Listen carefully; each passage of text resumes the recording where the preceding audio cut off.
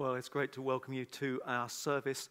If by any chance you're someone who is new or you've just stumbled across this online, I should probably say I'm Paul and I lead the church with my wife Becky.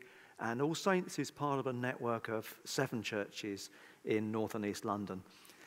I don't know what you've been finding time for during the whole lockdown, pandemic, weird season that we're in. I know a lot of people are finding time to do some new things. It seems to me like a lot of us are also very, very busy, but I've heard of people who've taken up things like beekeeping and learning languages. Lots of people apparently have been experimenting with baking. So maybe you've done something new, or maybe perhaps you've just found a little bit more time for things that you're passionate about. Now, like I said, Becky and I, we've been very busy during this season, but one thing we always are passionate about and have time for is reading. Both of us like nothing better than to lose ourselves in a good book. And to be honest, for me, I really like to lose myself in a book. So I often read fantasy or speculative fiction or things they just take me completely out of my world and help me to see things quite differently. I'm not really interested unless a book has about 500 pages. Preferably, it's got about 1,000 pages and is a multi-volume epic. That's the sort of thing I like to do. And Becky's pretty similar as well. I don't know about you, maybe you read books like that. Perhaps there's something that you're passionate about, that you really love, and you just think, if this series could only be like another 6 books longer, wouldn't that be great? Now, the only problem with liking books like that is that although some authors can churn them out, 1 book a year, the best authors seem to take quite a long time between volumes. So if you like, some classy literature, maybe you're somebody that's been reading Hilary Mantel's Wolf Hall series about Cromwell, and you got into that, you read the first book, and then you read the second book. Then you discover that there's actually been 8 years between volume 2 and volume 3. Well, that's not very easy, is it? It's even worse probably for people that like the big fantasy epic Game of Thrones, because he takes so long producing his books. So far, there's been 10 years between volume 6 and volume 7, and in that time, they managed to conceive, film, and show 7 series, actually ending the story that he hadn't actually written down yet. That's a long time, isn't it? 10 years to wait, and they did all that in between. Becky and I at one point were following a series, and we were about 10 books in, and still a few books to go, and the author died. They had to give it to somebody else to complete the series. Now, the problem with reading books like that is what you end up doing is you read other things in between. Obviously, you can't wait that long for the next thing to come around. But then what happens is when you come back to your favorite series, the one that you really love and you really got into, I find that it's really strange that even though I love this book, you can't remember who the characters are, what's going on, or why people are doing what they're doing. And I find it incredibly frustrating. Now, I've often wondered whether the early church did something a bit like that to us, whether the early church made a mistake when they put the New Testament together. Now, before you write in and complain that your vicar's gone liberal on the Bible, what I really mean is not that they made a mistake in what was included, but that possibly we, the church, made a mistake in the way that we put the order of the books. And the reason I say that is because we often talk about Matthew, Mark, and Luke as being the synoptic gospels. It means they see things from a similar perspective. And synoptic gospels, they're all, I suppose you'd call them theological biography. They tell the story of Jesus. They have a concern for history. They're getting across theological points. But, they're fairly straight in the way they tell that story. And then, of course, we have John. And John's very different. That's why the others are called synoptic. They see things the same way. But John kind of takes a heavenly perspective, an intimate perspective. We get this book of amazing theological reflection and insight. We get lots of private, intimate conversations between Jesus and the disciples where John unpacks the hidden secrets of the kingdom and draws us close. It's a very different type of book. And then obviously, after that, we have the book of Acts. And Acts is another theological history. And what we often miss is, of course, that Acts is the continuation of Luke. But we've read John in between, and I think quite often what happens is we've kind of forgotten what Luke was saying. We're not in a kind of Luke mindset by the time we come to Acts, so we read it as almost as if it stands alone. And I wonder if we miss all sorts of things. And chiefly, I wonder if putting the books in that order means that we actually miss the continuation and the links that there are between the ministry of Jesus in the flesh that Luke records and the ministry of Jesus through the Holy Spirit unleashed into the lives of the disciples that Acts teaches us. Now, when you start looking at that, you see some amazing connections. If we were to go back and not look at the reading that we had today, but go back a couple of chapters into Luke's first volume and look at Luke 24. In Luke 24, it's all about the life of the risen Jesus. It's about how he's meeting the church, how he's walking with the disciples on the Emmaus Road. And when he's doing that, he tells them about the cross, about how repentance will reconnect people through what he's done for us on the cross. It'll reconnect people into relationship with God, and it will form a new community with each other. And then Jesus meets with the 12. And when he meets with the 12, again, he leads them into some of the secrets of the kingdom. He proves his risen life to them. But he also shares with them the ongoing experience that they're going to have. He helps them to get a vision for how the cross is going to be preached to the whole world, to all nations, this gospel of the kingdom. And he talks to them about waiting for the work of the Holy Spirit, who will empower them and help them to do that. So in both of those little stories in Luke 24, you have Jesus sharing his risen life, Jesus talking about the ongoing life that they're going to experience through the Holy Spirit, talking about how you can enter into that through repentance and the work of the cross. But you also have this. In both stories, Jesus unpacks truth for them through the Holy Spirit in the Scripture. He helps them to understand what has been written. And in both of those stories, you also have a sense of them fellowshipping. Jesus comes to the intimate place in Emmaus. They recognize him when he breaks the bread. And then finally, you have this sense that it all goes flowing out in mission. The gospel gets preached to all nations. It's the natural overflow. The risen Jesus is meeting you, and he's going to send his Holy Spirit on you, and then it's all going to flow out so that others will know as well. And of course, that's exactly what we see in Acts chapter 2, as David read for us. It all proceeds just as Jesus has commanded and modeled.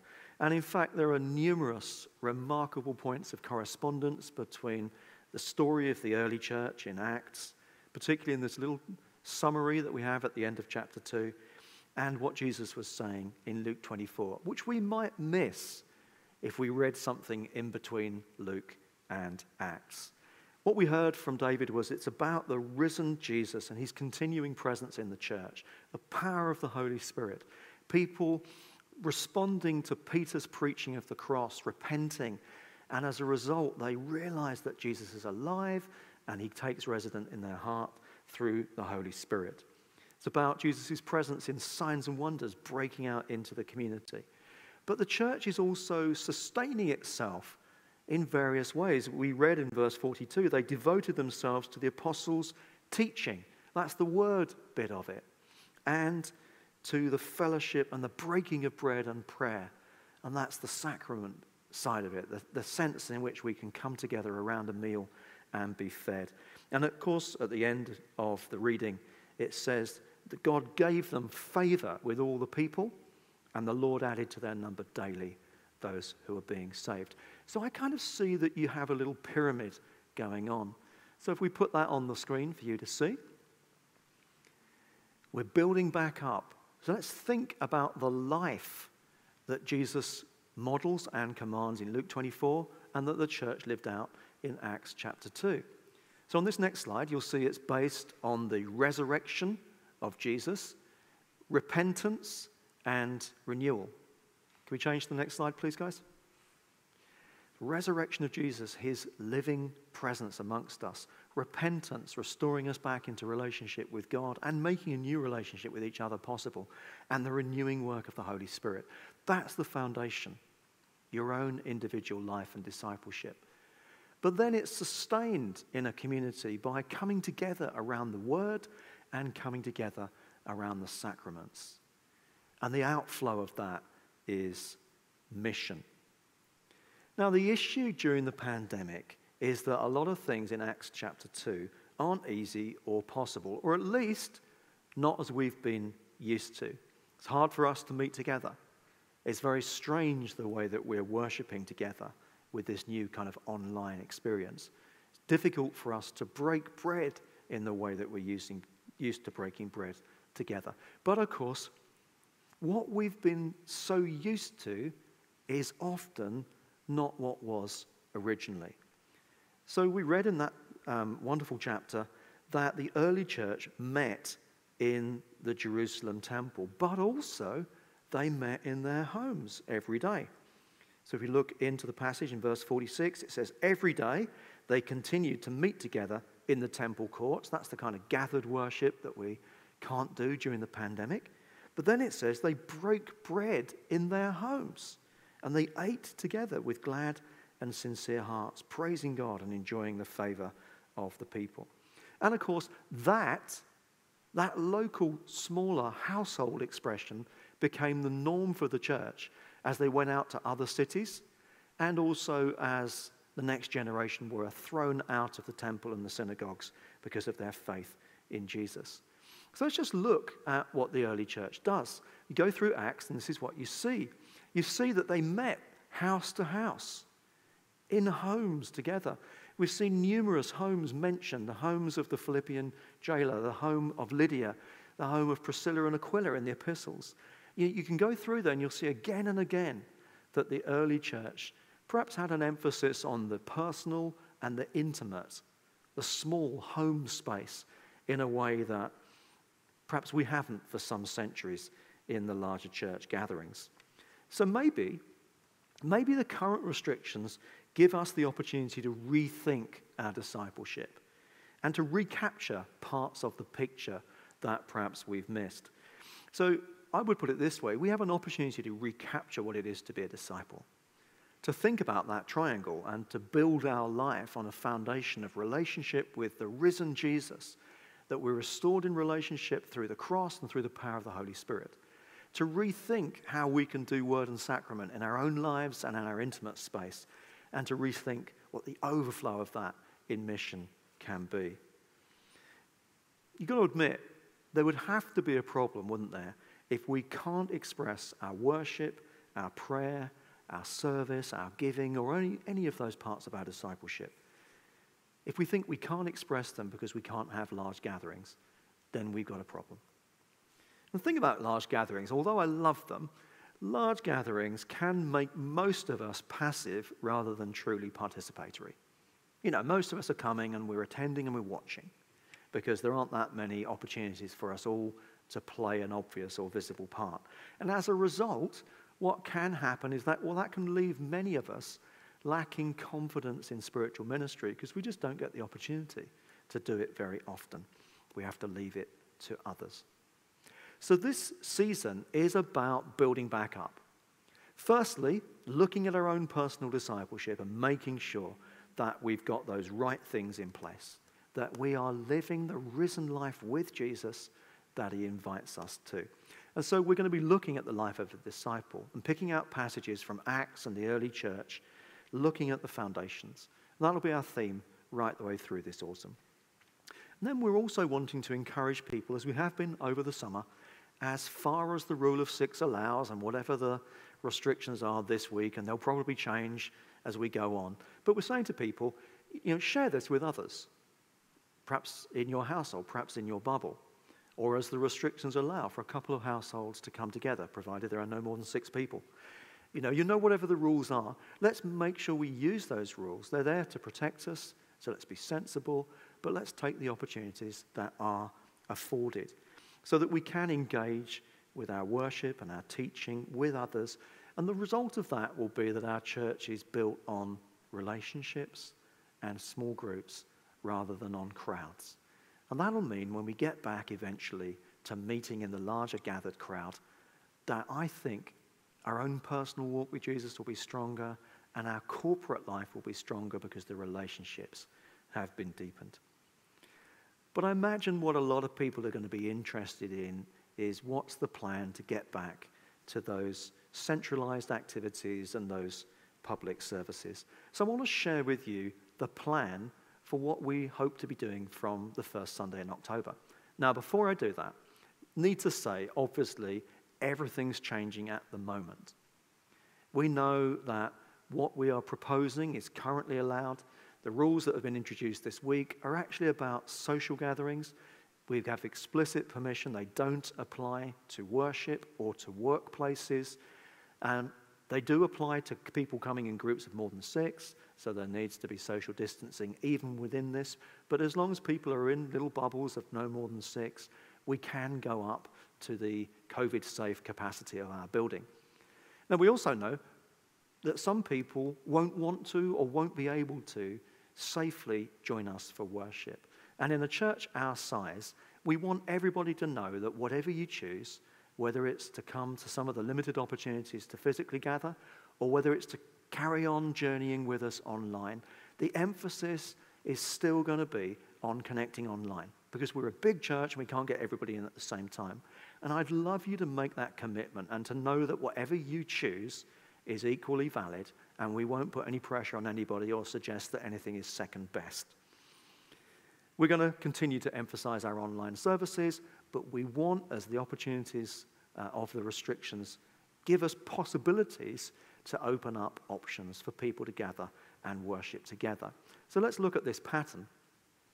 Well, from the first Sunday in October, we're going to start again with an 8 o'clock communion service. Then we've discovered that the church, part of the church family that's finding it hardest to really connect with all that we do is those with youngest families. Now, I know that the team have been putting out an amazing family worship service every fortnight, but it's only half an hour a fortnight. It's really hard to engage the younger children. It's a heck of a lot of work for the team as well. I think what they've been producing is brilliant, but what we want to do is use that as a model for that group being able to come back and to worship together. Obviously, now that the children and young people are back in school, it seems right that they should also be able to be back in church. Those of us who are adult, we can perhaps be a bit more open to other ways of learning and engaging, but we want to make sure that we're putting in something for younger families. And because the big issue for the youngest families is that often services get a bit too close to lunchtime and to naps for children, we want to bring the service back slightly. So there will be a new family worship service along the lines of what we've been putting out on Saturdays fortnightly, and it will be possible for us to have 60 to 70 people in attendance for that. We're going to bring that to 11 o'clock. As a result, we're going to move our 9:30 Zoom service back to 9:15. And our main, as it were, adult live stream service is going to move from this time to the evening, to 6:30. And that'll be very similar to what you're used to from the 6:30 service. And that'll be the main live stream, perhaps for most of us, during the week. Now, I know that during the week, as well, in other words, not on Sundays, there'll be other opportunities, and we wanted to talk about a couple of them. So for those who prefer to worship in a more structured or traditional way, then on a Wednesday morning, there's going to be a communion service at 10:30. We'll make sure that that's got preaching within it. There'll be an opportunity to gather around the Lord's table together. And again, we think we'll be able to receive good numbers for that. And then in the evenings, every week, something modeled on our Hungry Worship evenings at 8 o'clock, Martin and the band will be leading us in a time of coming into God's presence. We know that it's going to be strange because whenever we come to church, we have to socially distance, we have to mask, we're not able to sing. But what we can do is soak in God's presence. We can worship quietly. And we'll make sure that there's teaching and ministry in that as well. Because the numbers will be limited at all of those opportunities, then there'll be a section of the website. The easiest thing to do will be get on the My Church Suite app, and you'll be able to reserve your seat. If you've come one week, we'll encourage you to leave space for others, but then if spaces are open up, then we'll allow you to book them again so that you can come. And we hope that this is just a step back towards what we all hope and long for, which is being able to meet without restriction. But in the meantime, let's be saying to the Lord, Lord, I don't want to waste this season. This shouldn't be a season where my discipleship is impaired. This shouldn't be a season where I'm not able to learn and grow with you.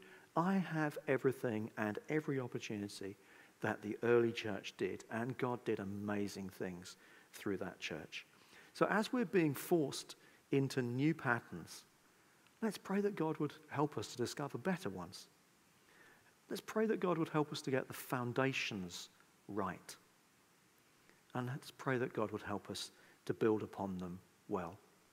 Now, as I was preparing for this, I was just thinking about that image of the foundation and the cornerstone. You know, we often are reminded by the scripture, and we sing it regularly in our worship, that Jesus is a firm foundation, his love. And he is the cornerstone. When you set that cornerstone in place, then everything you build from it needs to remain true, because then the wall will be built in a way that's going to be well balanced, and you can build something big and wide upon it. If the foundation isn't quite right, the foundation's cracked, or if the foundation doesn't go deep enough, if you build out from the foundation and you're not quite true, you haven't quite got the line right, then you'll find problems with the building.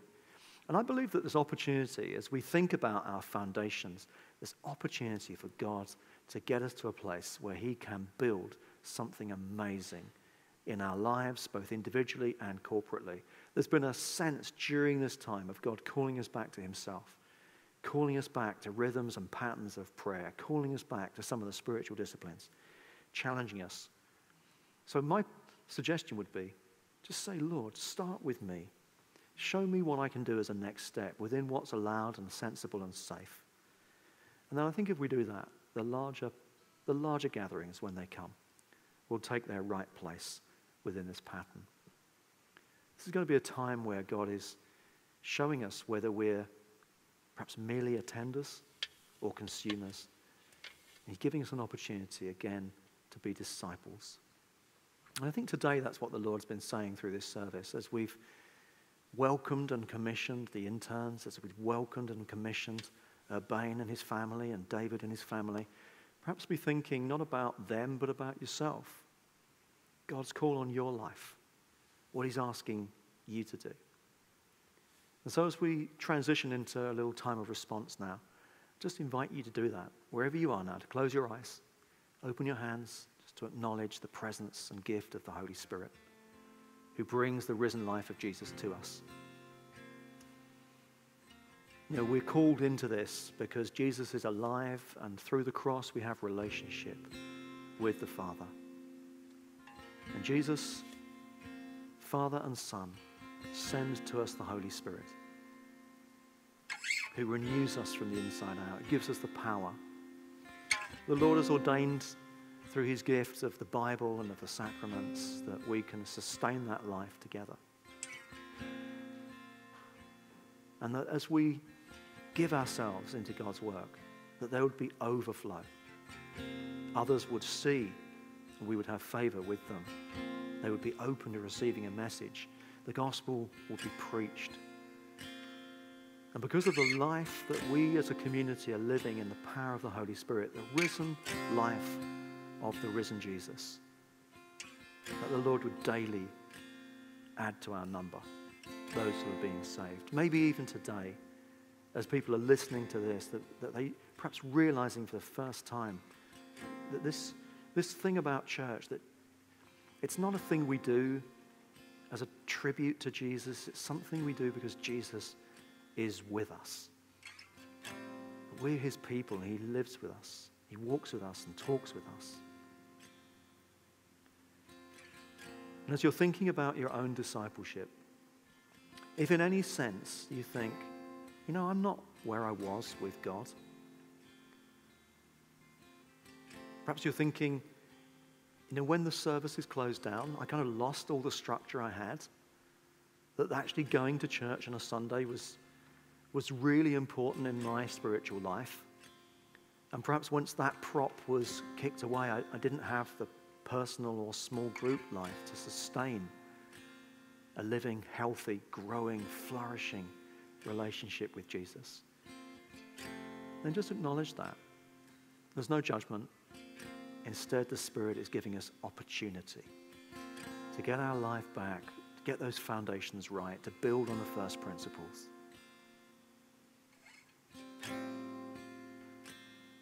Holy Spirit, I just ask you to bring us all to that place of a fresh beginning, founded on your love for us, acknowledging your risen presence with us every moment of every day, not just an hour a week when we gather. Leading us into the Word, helping us to break bread and acknowledge your presence amongst us. So, Holy Spirit, I ask you to lead us on. And as Martin leads us in worship, just come back to your first love, a new beginning with the Lord Jesus.